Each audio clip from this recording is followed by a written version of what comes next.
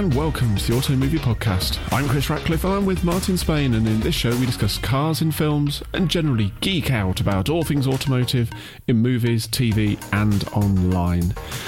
In this episode, it's filling holes in our viewing history with I Have Never Seen. But first, Martin, do you want to just catch us up with some feedback from the last episode? Yeah, we got down a little tangent last episode, wondering about how Michael Fassbender is going to compete at Le Mans in the Road to Le Mans series we've been watching on YouTube. We got a little lost in what car he was driving and whether or not he's going to end up driving in some pokey support race that happens to be at Le Mans and possibly in June, but is nothing to do with the 24 Hours of Le Mans. But listener and friend of the show, Jack Wood, sent us a message on Twitter to let us know that according to Porsche Life magazine, I think it's an email, Michael Fassbender has a different plan of wanting to compete at the 24 Hours of Le Mans. So we have confirmation from Porsche that he's aiming to be at the real 24 Hours of Le Mans, I presume in 2020. I couldn't dig up any more info on this, but it does mean that he's actually going to be on the grid of the big race, and that's pretty exciting. Very, and it's a big challenge because even for a gentleman driver, Le Mans, the full 24 hours is no small feat, so good luck to Michael Fassbender. Should mention that the series that we've been following has actually wrapped up its first season. Seasons in YouTube are a weird thing, but apparently they've finished their first season, which what they mean is the Porsche Sports Cup Germany that he's been competing in 2019 has finished. So the last episode of the show screened after we put out episode 9, and it then goes on to say, follow his adventures in 2020. And I think I got an email through or went to the Porsche website, and you can sign up to a mailing list to be alerted when they send out new episodes for the new series, which presumably is him racing in the same thing again to go to Le Mans, or maybe he's stepping up a gear. We don't know. They've given us no information. But if he's going to be at the 24 Hours of Le Mans, he's going to need to do some longer endurance races, which to me says ELMS. It has to be, I think, it has to be ELMS. Easy for you to say. Speaking of Le Mans, since our last episode, there has been the release of, depending on which side of the Atlantic you're on, either Ford versus Ferrari or Le Mans 66. I don't know what this Le Mans 66 movie is of which you speak. I keep seeing adverts for it on Tube, and I know it's in the cinema, but I'm going to go and see Ford versus Ferrari when I get a second and I'm not ill. Well, I think Ford versus Ferrari is actually a bit of a misnomer. So, for those who aren't aware, and if you listen to this podcast and you're not aware, I'd be very surprised. This is the semi-fictionalised account of Ford taking on Ferrari at Le Mans, the gestation of the Ford GT, Carroll Shelby's involvement, and basically wanting to go to Le Mans and beat Enzo Ferrari at his kind of home race in the endurance world. It stars Matt Damon as Carroll Shelby. It stars Christian Bale as a driver called Ken Miles, and a lot of other very, very good character actors who you've probably never heard of. It's got the Punisher in it. It's got the Punisher? Yeah, it's got the Punisher in it. I know not of this Punisher. You need to watch The Punisher on Netflix while you still can, but yes, sorry.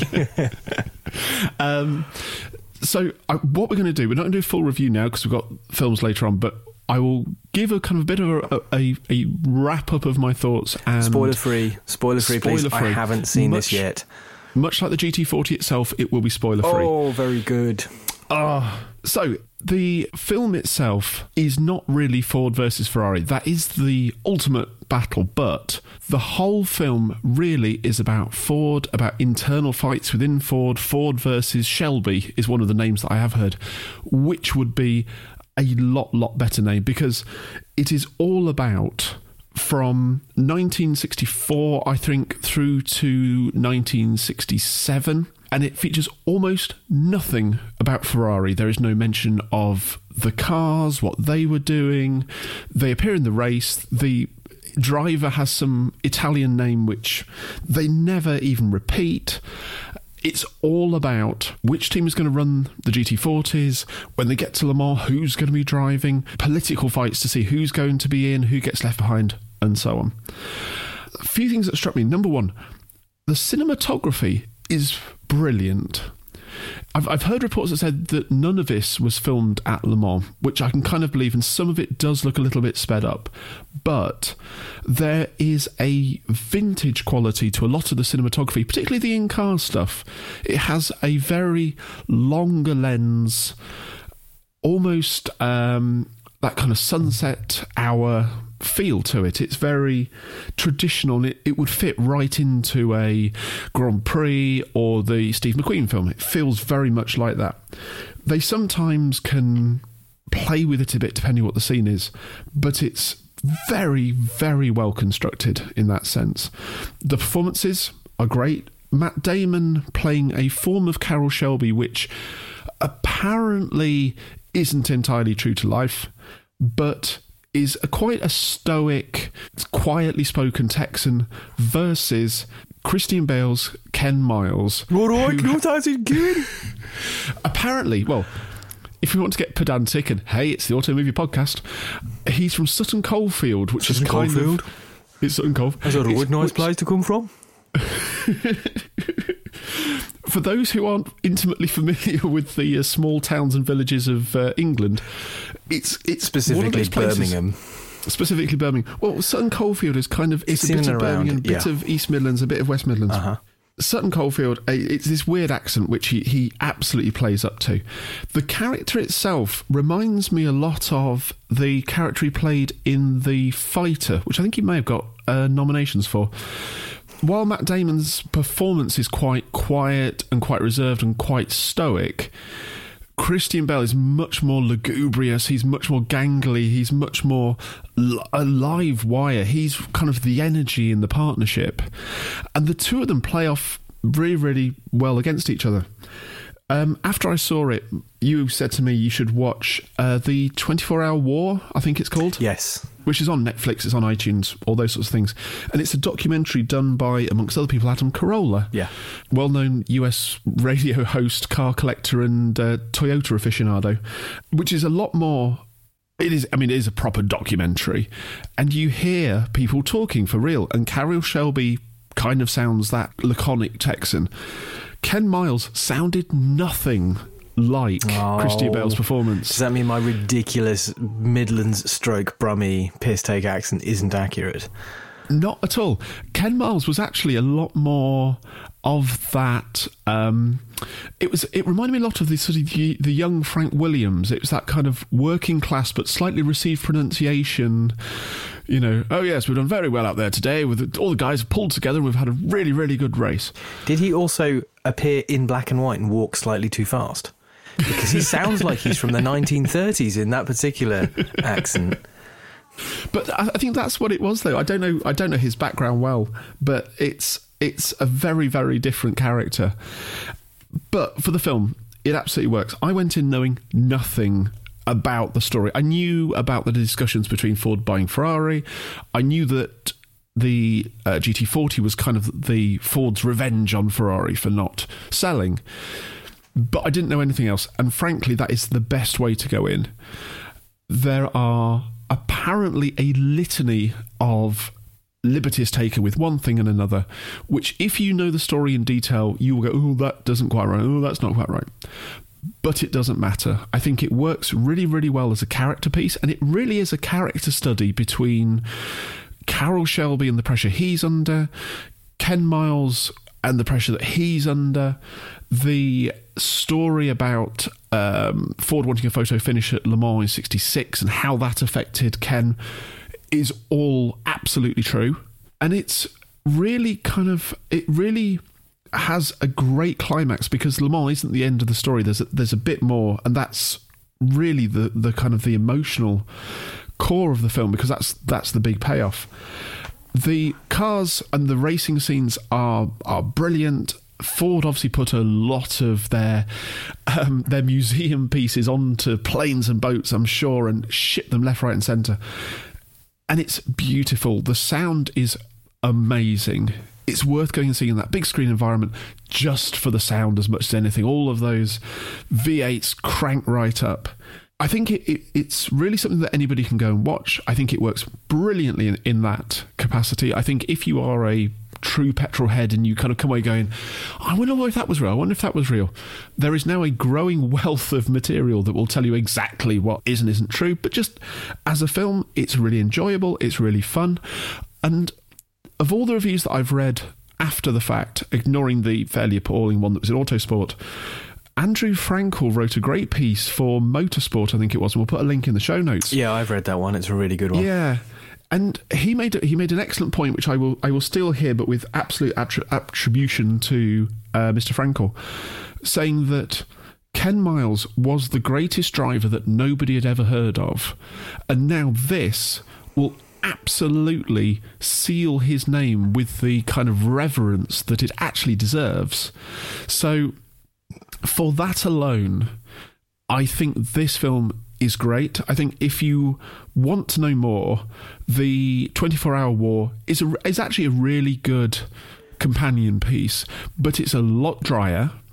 It's a lot more even in terms of this is where Enzo Ferrari came from. It starts even back there, this was Henry Ford and the Model T, and it kind of builds up to 64, 65, 66, and then actually jumps forward to, I think the release was timed for when the Ford GT was out at Le Mans trying to catch up again. So it's good, yeah. The best thing I can say is, if you like this story, if you feel like watching a long documentary that's very accurate, but like Chris says, very dry, 24-Hour War is it. But actually, the book I read before this that introduced me to Ken Miles is a book called Go Like Hell, which is, I think, a direct quote from one of the people involved in the Le Mans attempt. It's written by an author called A.J. Bam, with an M. Funny spelling. We put a link in the show notes to it, but it is an excellent read. It's a proper page-turner, made all the better because it's a true story. That feels like the book that maybe they should have adapted if you wanted a rollicking action movie tale. And from what I hear, this isn't really all action. There's great racing stuff in it, but that's not the entire movie.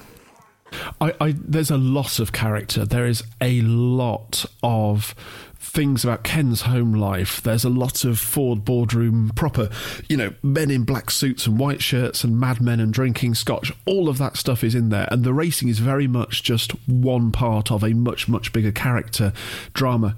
I should say, if you are an aficionado of the every time somebody shifts down a gear or goes full throttle like they haven't been already drinking game, get an ambulance on standby, because there is you're going to be blotto. A lot. It's the only, to be fair, it's the only cliche that they absolutely overuse. But the number of shots of throttles hitting stops and gear changes, you're like, oh. It's the moment Hollywood produces a film where that doesn't happen. Is the moment we call this podcast done. Because, not to be a spoiler, but I will be talking about a movie where that happens, that was made in the early 70s. Things have not got better since then, clearly. So that was Ford versus Ferrari, all Le Mans 66, depending on which market you're in and what your ideological view is. However, we've also had other big news since our last episode. Martin, talk to us about Seaman. Well, Chris, the Grand Tour put out a trailer for their new special, one of, I think, 3 or 4 they're going to be doing across the next of the year. So last season of Grand Tour, Clarkson very emotionally announced that they would be finishing the kind of standard Top Gear stroke Grand Tour format of 3 people in a location and then some VT clips and some interviews and some more VT clips and stuff, in favour of a series of specials, because those seem to be the things that everyone loves the most. I'm not on that bandwagon. I like some of the more considered film pieces they've done, probably more than the specials, but lots of people seem to love the specials and they've gone down that route. And this is the first of them. It is the Grand Tour, but with boats, not cars. And I think you texted me or tweeted out something in the effect that said this could be a Top Gear Vietnam special, but Grand Tour with boats in, where are they? Remind me where they are? It's certainly a bit of it is the Mekong Delta. That's right, yes. Honestly, you watch the trailer and you're giggling because semen. But there do appear to be some really genuine moments in there. Hammond drops an F-bomb about how he doesn't like boats that sounds absolutely true. It sounds like a man at the end of his tether. And there is nothing funnier than watching them be stuck into situations where they are annoyed and cross at one another, doing something that they don't want to do in vehicles that don't want to work when they don't know where they are. And it sounds like this is going to be an hour-long special of that. So I'm fully on board for this. I think there's going to be some extremely childish jokes, but there always is with those three. Check the trailer out. I think you can see the trailer on YouTube. Amazon have been promoting it quite heavily now on the Grand Tour Twitter channel and on their Facebook feed. I'm looking forward to this. It's out on December the 13th, which I presume is a Friday? Friday the 13th? Yeah, maybe. Sounds about right. And I will be watching it very shortly after it is released, and we will have our childish, giggly thoughts on it probably in the next pod. Definitely. I should point out to listeners who don't know us, which is probably Most a handful of issues that... Or not. Maybe everybody who watches this is just the people we've told about it. Watches this? Probably. Listens to this. So Martin and I, we do just text each other random clips from Top Gear, basically left, right and centre. And Martin texted me, apropos of absolutely nothing, it's one of those watches that for people that play golf and do business. It's me spelling the way Clarkson says business. This is because every now and then I will get the urge to watch one of the Top Gear things, and it will be full of quotes that I know I can text to Chris, and he will immediately laugh and throw another one back at me. That one is from one of the latter. That was the last series of Top Gear that the Three Amigos did, wasn't it? With yeah. It's the one where they do the Breitling. The watch where you pull the thingy out and it fetches Mountain Rescue, only there's no Mountain Rescue. It's just Clarkson and May with massive trucks dawdling about while Hammond gets increasingly irate. And I think the reason why that ties in with this is very tangential and self-indulgent, but why not? It's our podcast. The reason why I think that ties in with the Grand Tour is because I happened to download this episode off of iTunes. When they screened it on the BBC, they bleeped all the swear words. When I downloaded it off iTunes, they did not. It is full of swearing, like proper F-bombs and C-bombs and all sorts of foul language from Hammond, who is getting increasingly annoyed at the fact that he's stuck up a mountain somewhere while Clarkson and May just bumble around in V8 American trucks. Which never gets less funny. And the joy of it is his annoyance is real. Absolutely 100% real, as is James May's annoyance when Clarkson turns on the huge light. And I think that this the Grand Tour special, because they're not doing so many of them, I think they probably have a chance to get out of one another's hair a bit, and so when they do come back, they're on prime annoying one another kind of form. And I have a feeling that this is going to be more of the same, and those are the moments I find are really genuine. It's why I like the Vietnam special a lot more than I think lots of other people like it, because it puts them out of their comfort zone. They're comfortable in cars. Doesn't matter how ratty they are, they're comfortable in cars. But you put them on shoddy motorcycles, especially Clarkson, and, all hell breaks loose. And some of the best Top Gear stuff has been them trying to sail things that are not meant to be sailed, like cars. So I have high hopes for this. Definitely. And from one trailer to another, at the time of recording, the trailer for the new Bond film has come out, and is it the trailer of the trailer? Or it's the teaser. The trailer comes out on Wednesday, so this is the teaser for the new James Bond movie, No Time to Die. I thought this was the trailer for the teaser trailer, and then the full trailer was going to come closer to release. It's quite possible. Well, this is just standard. This is a 40-second, if that. It's just a bunch of like little cool shots strung together with absolutely nothing in the way of giveaways of plot or baddies or anything. It's just, here's Bond in a suit, here's Bond in a car, here's Bond jumping a motorcycle, here's that tedious old Aston Martin with guns in the lights. But, and also, I will say, as much as some people complain about the Aston Martin styling department, there is a Vantage in there. And that's a Vantage, even though it's on screen for probably less than a second. We're talking about the new Vantage here. The new Vantage. I with really the like the new Vantage. I really, really do. And not just because I watched Alex and Martin Brundle race one at the VLN, which we'll come on to towards the end of the show. But I really like the new Vantage, and I was quite annoyed, as you could tell by me calling it tedious, to see the old DB5 in there yet again, even though it's a rickety old shed. Bond should not be driving around in that shit heap.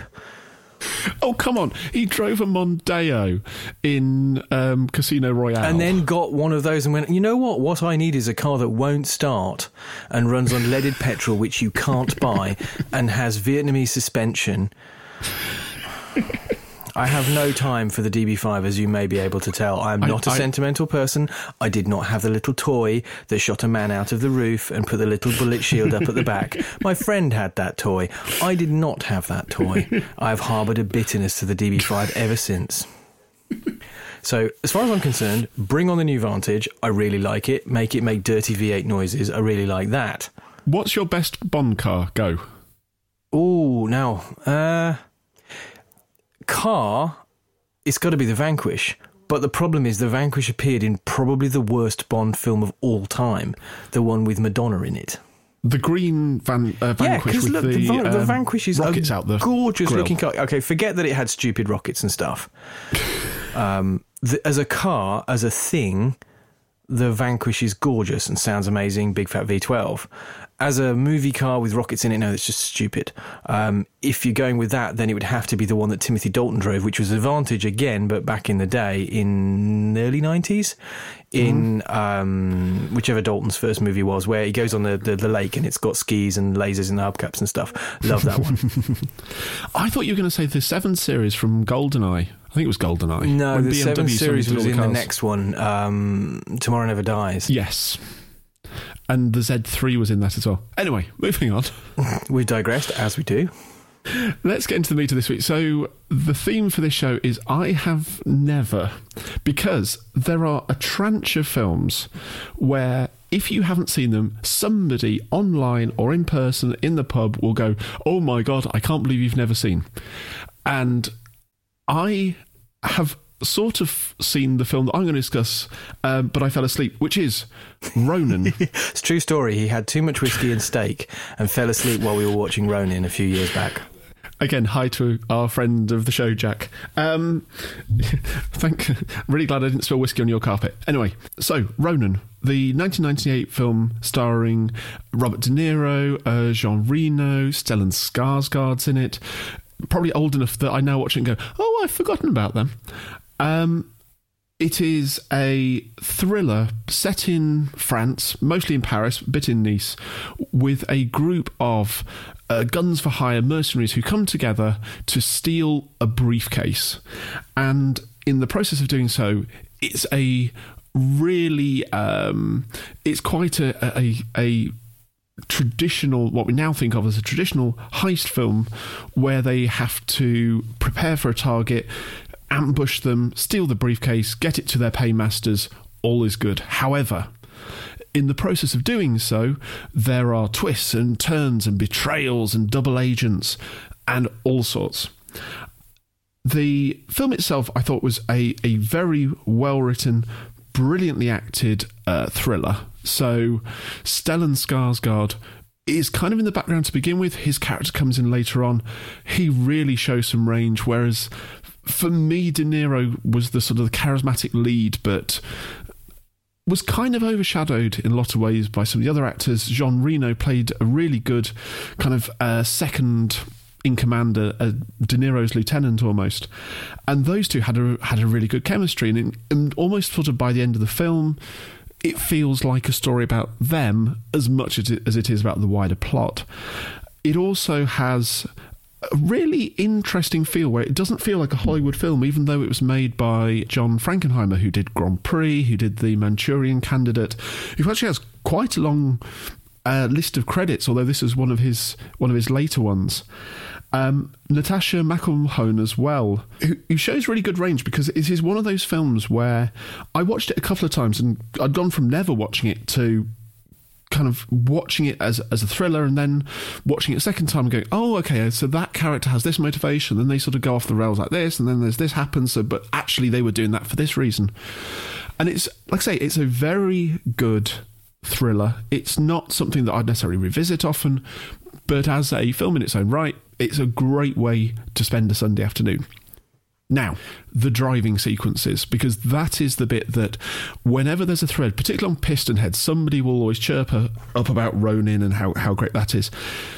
I went in with really high expectations, and I think that looking at it from a sort of 20-year, 25-year gap in history, you realise how much there has been. So whether it's Gone in 60 Seconds, all of the Fast and the Furious, the Need for Speed, Mission Impossible, the canon of driving stunts is now immense.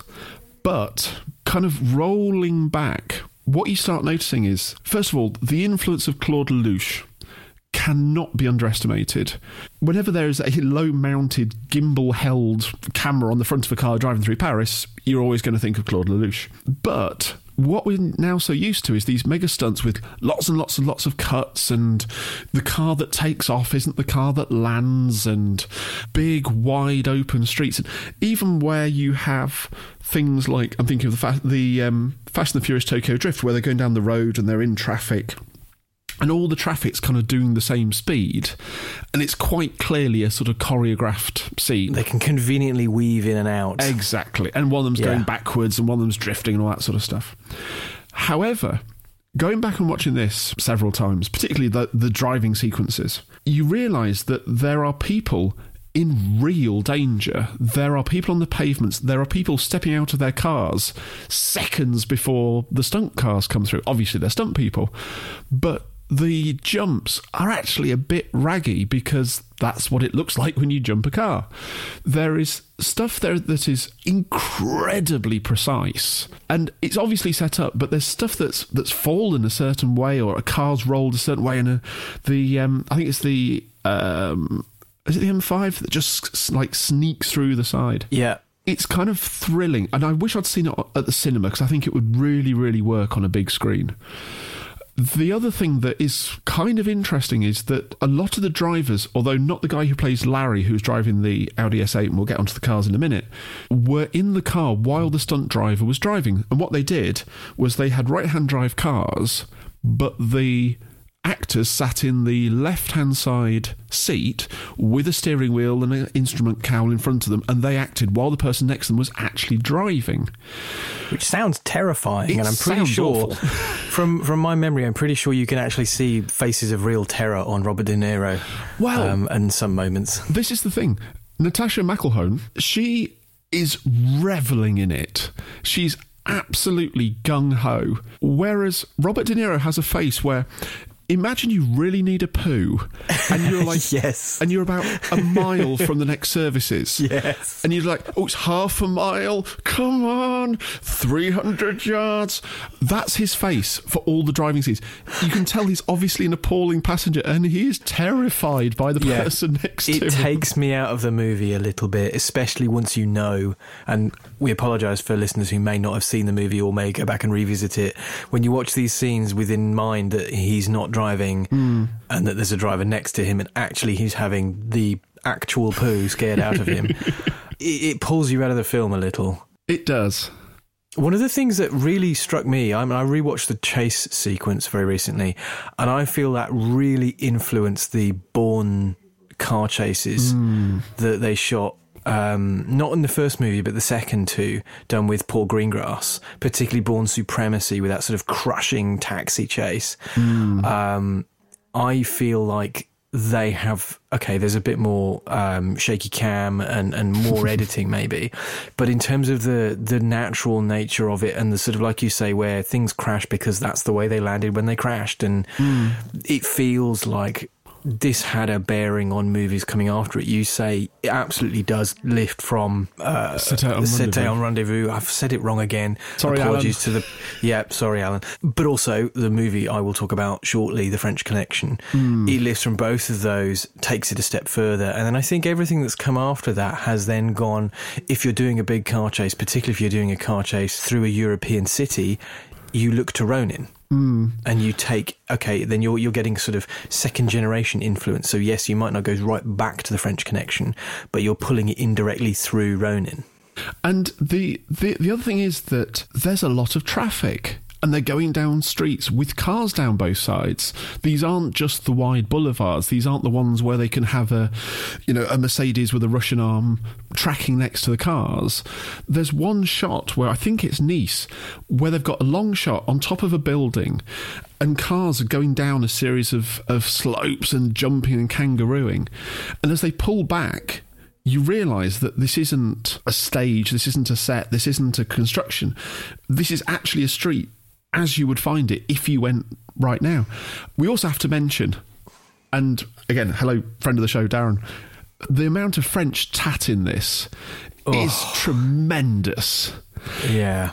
If you ever it makes me ill thinking about it. Sorry, Darren. If you ever want to see a film that has a Citroen XM and not even two CVs, but it's like there's 205s in there, and there's a Renault 19, and it's the rare groove Peugeots and stuff, isn't there? It absolutely is. There'll be a 306, like a 406 MI16 was a bit later. Anyway, there's nothing that's too extraordinary. There are a few gaffes, there are a few quirks. So there are things like the nitrous-tuned Audi S8, which I'm sorry, I still find as a boring car. I know some people fetishise it because it was in Ronin. I couldn't give a monkey's. That can apparently be sort of kept up by a Citroen AX with a police light on it, and the M5 can't outrun a whatever it was.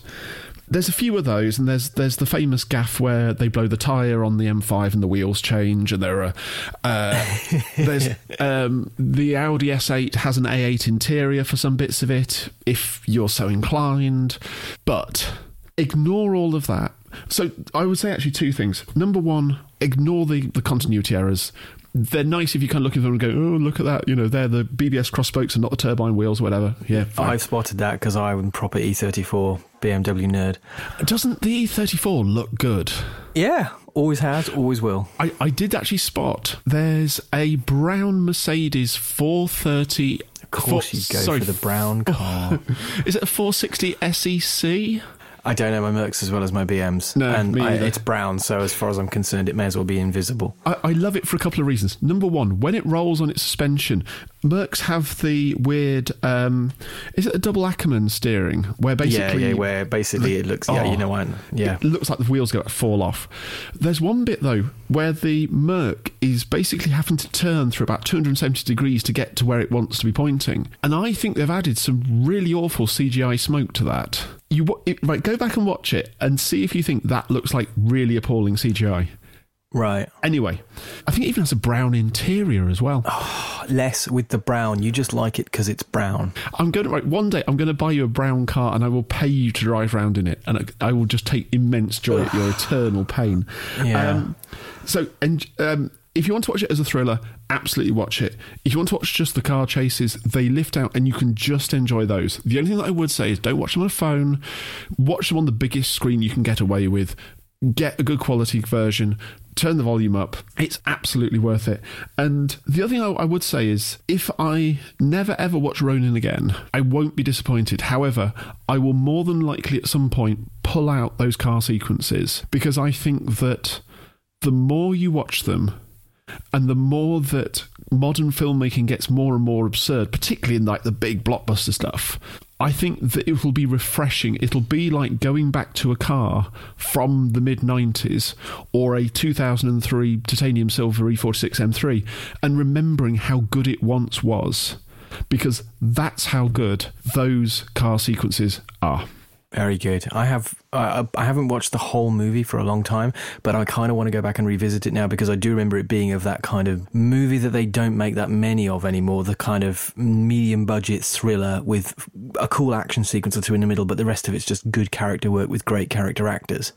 And I feel like actually Ford versus Ferrari or Le Mans 66 is a kind of a throwback to that kind of movie. It's a mid-budget thing, and we're really lucky to have another one come along. My review for this episode is going back to 1971 and The French Connection, which we've already mentioned in passing is a huge influence on loads of cinematic car chases. So this is directed by William Friedkin, based on a true story, sort of adapted from a book, loosely so. In a nutshell, a drug cartel in France, in Marseille, is planning to bring a massive heroin shipment into New York, like $32 million worth of heroin. They've duped a celebrity into transporting the drugs into the USA, and they've managed to get rid of every policeman who's keeping an eye on their operation, and then all of a sudden, a couple of extraordinarily racist New York detectives stumble into their operation and kind of set the movie into motion. This is a funny one to watch with modern eyes because one of the two cops, played by Gene Hackman, is incredibly racist, and I found it really odd watching stuff that obviously been written early 70s. Attitudes were different, but it makes watching him where he's just casually mean to all of the criminals and incredibly racist to anyone of any kind of colour, made that kind of a weird watch. He plays a character called Popeye Doyle, Jimmy Popeye Doyle, which is a great cop name. I think Popeye is a nickname, and I think that comes from the actual character this is based on, who's a real cop. Roy Scheider, him off of Jaws, plays his partner, and he's a Roy Scheider type character. You see very little to suggest that he isn't just going to go and reprise this in a slightly tweaked form for Steven Spielberg in 5 years' time. He's good and so on, but this movie belongs to Hackman. Hackman absolutely, even though, like I say, he has some questionable character choices when viewed through modern eyes, he's dynamite in this. He's practically vibrating off the screen with energy, and he plays this kind of absolutely obsessed cop who stumbles onto this thing and just gets deeper and deeper digging into finding out how these drugs are coming in, and leaves a trail of wreckage, both human and machine, in his wake as he tries to catch a sort of very suave, sophisticated French drug smuggling bad guy. And I remember watching it thinking, there's a good degree of this character dynamic between the two of them in Heat. Not necessarily, if you've seen Heat, you'll know that there's respect between Robert De Niro's character and Al Pacino's character, between the thief and the policeman that's pursuing him. That is absolutely not the case here. But in terms of the character traits of the thief being smooth and sophisticated and suave and everything's planned and going smoothly, and the cop chasing him being very reactive and kind of wired and, like I say, vibrating off the screen, that really struck me as a big parallel. The reason the French Connection is revered is because it's kind of it's a really taut 70s thriller that you don't get anymore. I think even Ronin isn't quite as sort of grim and gritty, and this is New York in the early 70s. It's a pretty rough looking place. Everything's dirty. There's all sorts of sort of broken down areas of it, and it really has a sense of period. The film grain, even on a high def download from iTunes, it's so grainy. There doesn't appear to be a re-released or a remastered version that is, all cleaned up and sanitized. It's probably all the better for it. But it's a funny watch when you're watching it with modern eyes, like I say, to go, oh, well, this is kind of all oldie worldy. The 20th Century Fox thing is in black and white at the start. The credits are all at the front of the movie. It's a real vintage feeling thing. But the reason everyone cites the French Connection is because there is a car chase. 2/3 of the way through the movie, an assassin from this French group of drug smugglers attempts to kill Hackman's character Popeye and escapes on a subway train, and Popeye chases him down in a brown Buick Le Mans. Yay! Oh, it's wheels within wheels today. So it's not technically a car chase, to be super pedantry. It's a car/train chase. Part of the appeal of this is it's super visceral. Like you say, there's a good deal of that Claude Lelouch feel because there's a camera rig bolted to the bumper of the car. There's loads of imminent near misses and swerving around cars. Also, the train's going over the top and on the elevated subway train above, and he's driving the car underneath the tracks, looking up to see the train to try and keep up with it so that he can catch this assassin. And he's weaving in and out of traffic. There's a moment where he smashes into another car, and the story goes that was actually an unsuspecting driver who had stumbled into the film set, and they left it in because it looked real, and it does. It's kind of it's one of those an accident that you would see on police camera action where it kind of sideswipes, where clearly the driver turns at the last minute and the stunt driver turns at the last minute. So they smash sides rather than the kind of T-boning that you often see in stunts because it makes more mess. And he keeps driving and he crashes into a wall and he keeps driving, so the car just gets progressively more beaten up.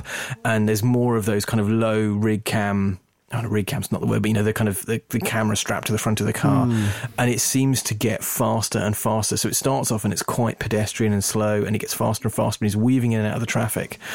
There's loads of stories around how this was done. The stunt driver is a guy called Bill Hickman, who was the stunt driver on Bullitt. Another movie we should probably cover, and another one that's often cited as best cinema car chase in all of history. He did all the driving, and it's said by the director William Friedkin did all the filming from inside the car. The reason being that all the rest of the crew were married and had families, and he was single. Oh, wow. That gives you a clue to the level of risk. Some of this stuff they didn't have permits for. There's tales of New York off-duty cops helping them to close streets and take control of traffic, even though they really shouldn't. So they maybe had permission to shoot for 5 blocks, but they shot past that 5-block thing. There's tales of Friedkin, the director, needling Hickman and saying, it's not fast enough, you're not good enough, to the point where the stunt driver gets really annoyed and says, you want fast? Get in the car, I'll show you, and then proceeds to drive at 90 miles an hour through the streets, narrowly missing things, weaving in and out of traffic, and there are real people on the sidewalk. I don't know how much of this is kind of legend built on myth, built on tall tales, but there is a degree of danger in every one of those shots. A lot like Ronin, if you come to this having watched Hobbs versus Shaw or the Need for Speed or any of these movies that have astonishing camera equipment available to them, like Russian arms and GoPros and all these kind of modern things that let you get closer to the action and allow you to drive faster and give more visceral screen thrills, this might seem a little staid and a little, I don't know, not as exciting. But you kind of go back and watch it again and you'll go, okay, they had nothing to do. They just had a car and they drove it really fast through traffic and put lots of people in extreme danger, and that kind of sizzles off the screen. It doesn't hold up to the kind of technical level that you might expect, but the danger kind of lifts it out of the sort of anodyne stuff you might see in a Need for Speed, where you've got long tracking shots but there's no feel of real danger, whereas this absolutely feels like at any moment he could crash and the car just be a complete write-off and the driver could be killed. No crumple zones in these things. There's definitely no diff in this Buick. It's spinning the inside wheel as it's going around corners. It understeers, it oversteers, it rolls. It's of a period, but it is exciting. One thing I did notice is that there's barely any score to the whole movie to kind of give you that mood. I think had this been made in modern times, there'd be driving, propulsive score and kind of pushing onwards and raising your pulse in that way. And the only way they can do that in this is through really taut editing and, for the time, very good sound effects and Foley work. Some of it is a little over the top. They can never get tire screech to loop right and sound organic. It always sounds like it's been added on afterwards, like we talked about in the Claude Lelouch movie. But as a chunk in the movie that kind of raises the pulse as it races towards the end as he's chasing after this assassin, it really, really works. And you can see its influence on Ronin and on other car chases that followed it. It's seminal in that sense. I don't know that I would recommend rewatching the movie if you've seen it. And I'm not sure I'd even recommend going back and revisiting the whole thing. It is an astonishingly grim noir movie. It's not set at night in dark neon noir kind of thing, but it has a very grim outlook. The characters are quite unsympathetic, hard to root for, and it has a quite a downbeat climax to the movie without going into any spoilers. And so, like with Ronin, you could go and find the car chase online and watch it and see where cinema car chases kind of started between that and Bullitt. This appears on loads of people's greatest thrillers and certainly greatest car movies. I'm going to be a little controversial and say I've seen it a couple of times. I'm not going to watch it again ever. it's a box ticked, and it's a, I have never seen this movie. I'll go and watch it and explain what it's about and why people like it. Gene Hackman is exceptional, and he won awards for this. I think this garnered 5 Oscars in the end, including Best Actor, I think. Wow. And there are great performances and sort of great character actors, and it belongs to Hackman. There was an ill-advised and nowhere near as good sequel, I am told, with Hackman starring again. I've not watched that. I don't plan to watch it. Directed by? I don't know. John Frankenheimer. Oh, really? So there's a good link. Oh, we should have done these the other way around in the end. Check it out. If you've never seen it, it's worth watching, but I would probably recommend, if you've seen it and you know the car chase, you don't need to watch it again. It's a very difficult watch, I'd say. Interesting. I have this on my shelf, I will admit, and it's been there for a long, long time. I will make a point of digging it out before our next recording. And on a rainy afternoon, if it's you need the right kind of weather, rainy afternoon, and you need to be in the right mood. I will say, and I think I mentioned this earlier on, there is a moment halfway through the car chase where he decides he needs to go a bit faster. And what do you do when you need to go a bit faster? You mash your foot to the floor. Excellent. This may be the actual... I can't remember if there's one in Bullet, but this might be the seminal moment of the mash the throttle to the stop kind of shot. And I watched it and went, I'd forgotten that was there. That's hilarious. They're all in it. Even the most lauded of car movies has that moment. Excellent. Well, now let's shift gear and press that throttle to the stop as we revisit our semi-regular feature, What's Henry Catchpole Done This Week? And you texted me rather excitedly with the new film from Carfection of Henry Catchpole doing a road trip in the new Audi RS6. And I've got to say, anytime there's a Henry Catchpole video at the moment, it's a pretty good hallmark of quality. They're all bangers. I think I said to you, this might be the best thing he and the Carfection team have done this year, and they've done some pretty corking things this year. I think his Alpine A110S film was probably my previous highlight of his recent output with Carfection. And credit has to be said, it's not just Henry doing these things. He has a really great team of cinematographers and editors who may actually be the same person, but there's a really great creative team at Carfection. But there's something about the way Henry delivers these pieces to camera and his thoughts about the car that really elevate it in a world of identikit car reviewers. His are always something different. There's always some new angle on how to review a car. I think with both the Alpine and with this, it's not about the car solely. It's about the trip to do the thing that ties in with that is this thing. There's a story. There's a storyline going through it. Even this one, the thing I like about this one is there's a degree of whimsy to it. There's a moment where they strap a camera to a trolley going through a Walmart. There's a moment where he gets out of the back of the RS6 after supposedly sleeping in it, looking like bleary-eyed and not quite with it. That I just think it's a joy to watch. I'm never going to be in the market for a brand new RS6. They cost astonishing amounts of money and they depreciate at a seemingly also astonishing rate. But I love seeing someone review one in such an original manner, and it makes me go, yeah, if I was a man looking to do business somewhere in Slough and I needed to get somewhere else to do some more business with my fancy watch, then yeah, I might. Zesty drink. Yes, I would have a can of zesty drink in the centre console. An Audi RS6 would be a great choice. It would. And it sounds really ridiculous. The bit where he spoiler alert, well, kind of, where he flips down the sun visor and a Mr. Goodbar falls into his lap and he just goes, you wouldn't get that on a European car. Yeah, it's really, this feels like they had an idea in the pub and just got sillier and sillier and then found an excuse to make it. Yes. It's a joy to watch. I do think it's the most entertaining, the most interesting film they've done for a while, and they've done a lot of really good content. And I seem to think, the view count on this is borne out by how much people have liked it. I think it's well up into the hundreds of thousands, which is always encouraging for this because it means they get a chance to do more of these kinds of things. So definitely check that out. Definitely. And for my YouTube pick, aside from what Henry Catchpole's done, my focus so much has been on Le Mans and on GT40s. When I think of GT40s, I think of one clip, and it's not Ken Miles, it's Kenny Brack in the wet at Goodwood, driving the most unhelpful car I've ever seen anyone drive.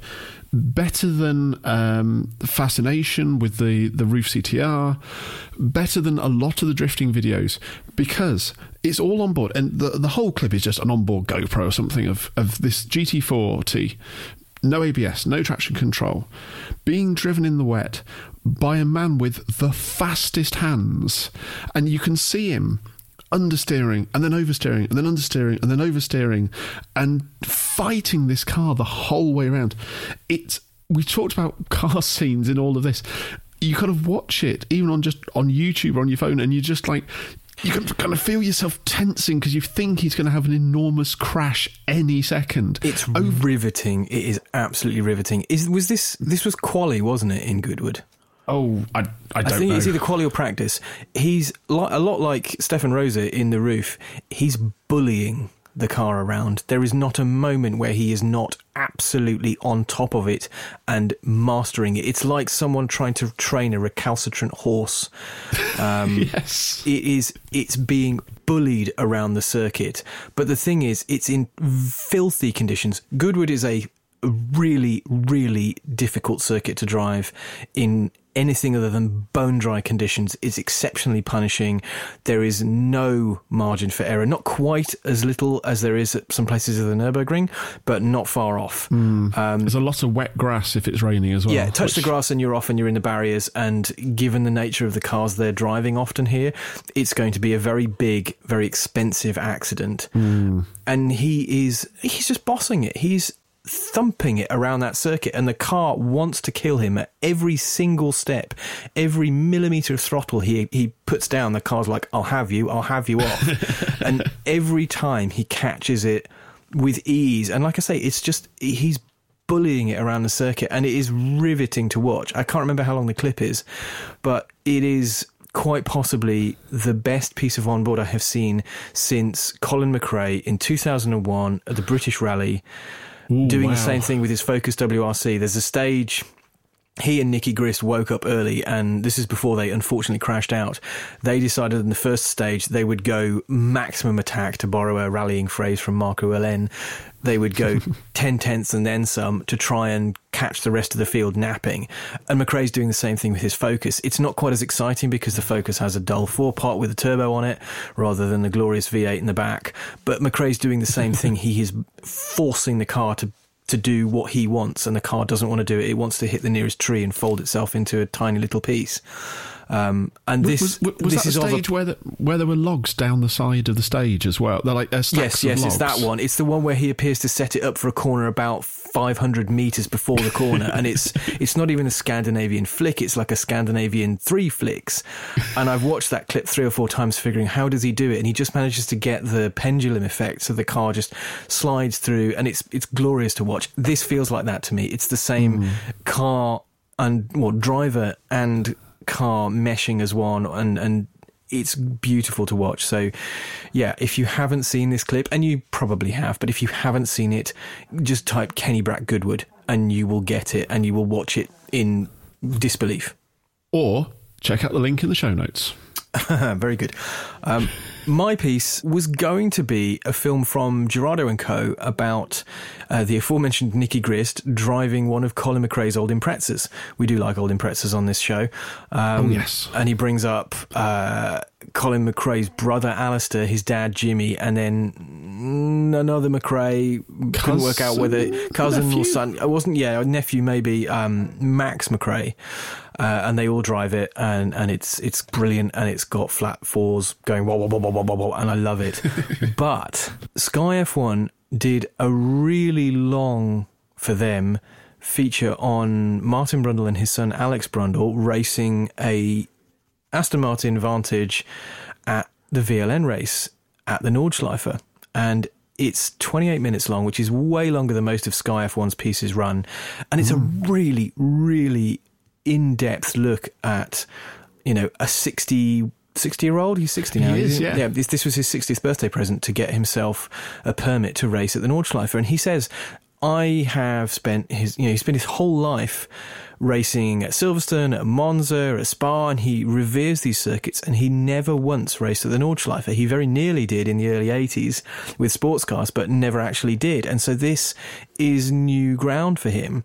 His son Alex is a very successful, very talented sports car racer who won his class with Aston Martin at the Nürburgring 24 Hours in June. Yep. And so he's sharing a car with his dad. I think it must have been the last round of the VLN series. No, it was earlier in the season. It wasn't VLN 9. It was, I want to say 7. Okay, maybe? So latter part of the VLN series anyway. And so it takes you through the process of Martin Brundle going through and getting his permit in the old Vantage, the old Kermit, which I love that they nicknamed Kermit the Permit. It's not the green Kermit that we all know and love from Dickie racing it back in the day, but it's that great old Vantage shape that I love so much. And it goes through him, having his instructor taking him through, him doing his first sessions out, him doing quali, struggling with the fact that there's other cars on track, trying to work his way around cars spinning in front of him. There's a wonderful moment where he's got out the car after a session and he's talking about seeing cars spinning in front of him, and he said that I'm a moment's overconfidence away from that being me. And it's a real moment of honesty from, let's face it, a world champion sports car driver who has driven more Formula One cars than anyone else in history, an astonishing broadcaster and a real driving talent. And for him to come out with something as honest as that was really eye-opening to watch.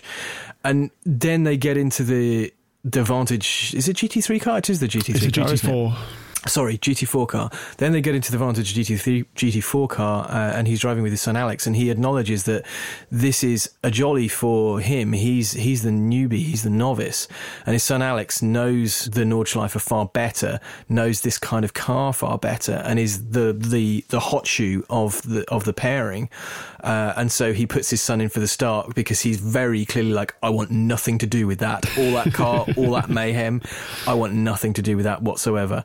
It's a really great watch. And like I say, it really benefits from being a full-length feature, effectively. It's longer than a lot of YouTube clips. And I wish Sky would do more stuff like this. They should, my wife watched this with me and she said, doesn't his son sound just like him? Doesn't look anything like him, but he sounds like a slightly higher pitched version of Martin Brundle. He's clearly a chip off the old block, incredibly talented, incredibly articulate. And you can see in the last scenes when they're talking about how they fared in the race, that racing together really does mean a lot to them. They've done it before at Le Mans, but it's clear that they both had a great time doing this. And I have a feeling it won't be the last time they are seen in an Aston Martin at the Nordschleife. Definitely not. And it's worth saying as well that racing on the Nordschleife does come with some idiosyncrasies. I'm not even going to put you on the spot by asking you what VLN stands for, because... Oh, God, no, I can't do that. I can't remember either. But they explain it all really well. There's a lot of archive footage because all of the races are broadcast in Germany. They've got Radio Le Mans coverage kind of filling the exposition bits. So if you know nothing about the Nordschleife, if you know nothing about racing, it's absolutely a great standalone film. And that's it for this episode. If you think we've got it right or got it wrong, share your thoughts and opinions with us on Twitter at AutoMoviePod, on our Auto Movie Podcast Facebook page, or email us at comments@automoviepodcast.com. We're going to go and buy some E34 M5s now and drive them through a town incredibly quickly. We'll see you next episode.